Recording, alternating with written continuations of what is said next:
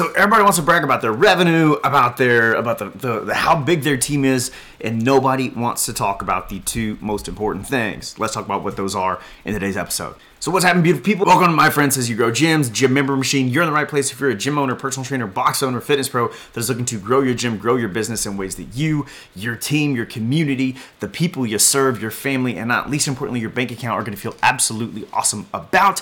Today, we're talking about vanity metrics and why everyone wants to talk about their revenue and how big their team is and why that means absolutely nothing, and the two things that you need to be focusing on instead. So I was just at an event this week, and it was a fantastic event, but what was really interesting is you hear people talking about, I do this much a month in my business. My team's this big, my team's this big. And, you can talk about revenue all you want. I've talked to, unfortunately, a good handful of seven-figure gym owners and gym owners that were doing, certainly what I would consider pretty dang high revenue numbers for a gym, and it turns out they're actually losing money in more than a couple of cases, right?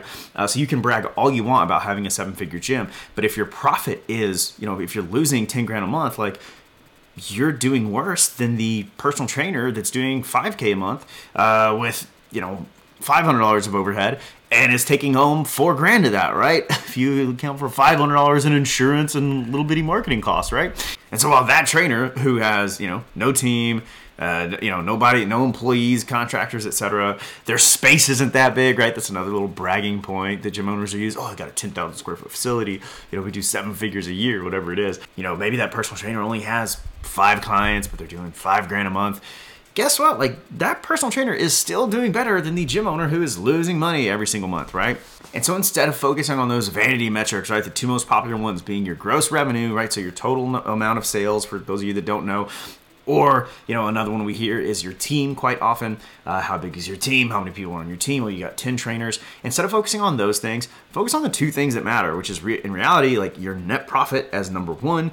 So that's just your gross sales minus your expenses. So subtract out all your expenses, your rent, your marketing expenses, your payroll, your utilities, your what you spent on your website and your membership management software, all the expenses in the business, right? Subtract everything, including whatever salary it would take for you to replace yourself as a minimum. What is left over is the net profit, right? In a lot of cases, owners will sort of inflate their net profit, percentages by not paying themselves anything at all. So if you're doing a $5,000 job in your business, or you're training, whatever, you're training full time, and it would take $3 or $4 grand to replace you as a full time trainer, and you've got $4 grand in profits every month, but you don't pay yourself any, you don't account for that when you're calculating your profit. Effectively, you have a business that breaks even, right? There is no extra profit. It's just what you would pay to replace yourself. Again, which is, I guess, okay, right? I'm not telling you you're a bad person if your business is at break even, but what I'm telling you is that you're essentially if you're saying that you have $4 grand in net profit, it's a vanity metric, and that would be incorrect, right? Just sort of somewhat factually. If you were to try to turn that business over to an investor and sell it, they're going to say, okay, well, so who's doing, let's say you're the only coach and there's $4 grand, you claim $4 grand a month in profit, but you're training 40 hours of sessions a week and it would take you $4 grand to replace that. Well, effectively that investor is going to ask you that question and they're going to say, oh, okay, so there is no profit, right? Because effectively we'd have to pay you. And the truth is that investor would be correct. So thing one is to focus on your net profit.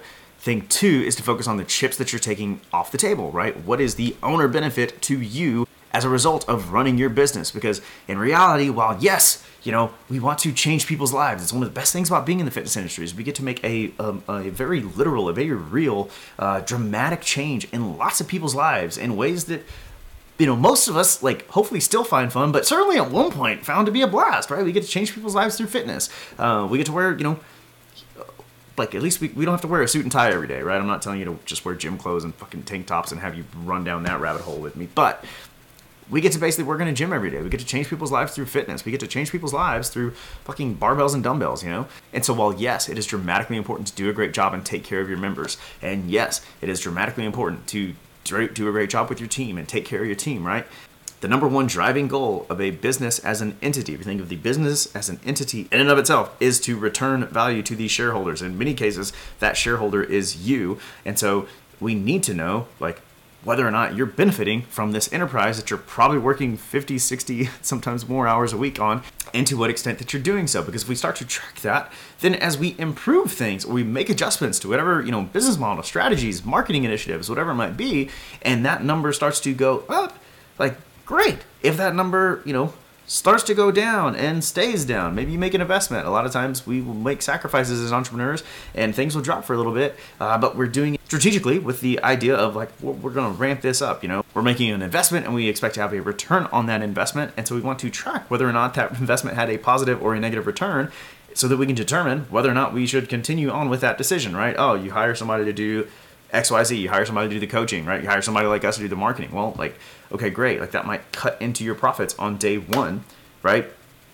That may make your margin smaller on day one in that vacuum. But when you work with somebody like us, the only reason you should continue to work with somebody like us is if we are giving you a return that is so high that you're like, holy shit, why would I ever stop paying these people? Which is why we have an average retention of over 24 months and counting in an agency where the average retention for agencies across the board, it's probably worse in the gym industry, to be honest with you, is less than 3 months, right? Why do we have 8 times the retention as everybody else? Like, we're not charging way less than everybody else. To be totally honest with you, we're just fucking kind of good at what we do. And the owners that are intelligent see the return on their investment. They want to continue getting that return on their investment. And we help them solve not just the first layer of problems of getting more sales and more leads, but once they solve those problems, we can help them on the back end with like, oh, well, how do I hire coaches? How do I train up coaches? How do I be a great leader? How do I expand to a new location? How do I run pre-sales where I'm opening my new location on day one with a ton of members, cash flow positive, without having to worry about like, where's my first client going to come from, so that I can then go on and open more locations and scale up my operation, scale up my empire as big as I damn well please, right? So when you start to solve those types of problems for people, you see a positive ROI and you hopefully want to stick around and stay in our lovely universe, right?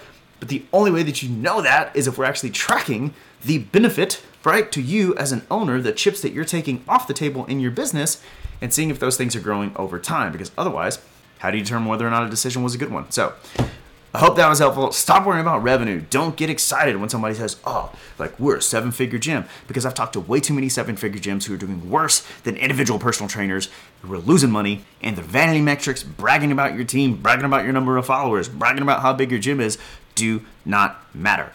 If you want to make your gym more profitable so you can create more freedom from yourself, maybe fire yourself from the gym, right? So that you can do what the heck it is you wanted to do and have the freedom, which is probably the reason you opened the gym in the first place. If you want to increase the benefit to yourself, maybe it's worth having a conversation with the folks that have like 8 times and counting the average retention of people in this space. So if you want to have that super duper high pressure get to know you combo with us, go to www.myfriendsasyougrowgyms.com. We'll take great care of you. Love, hugs, talk to you guys soon.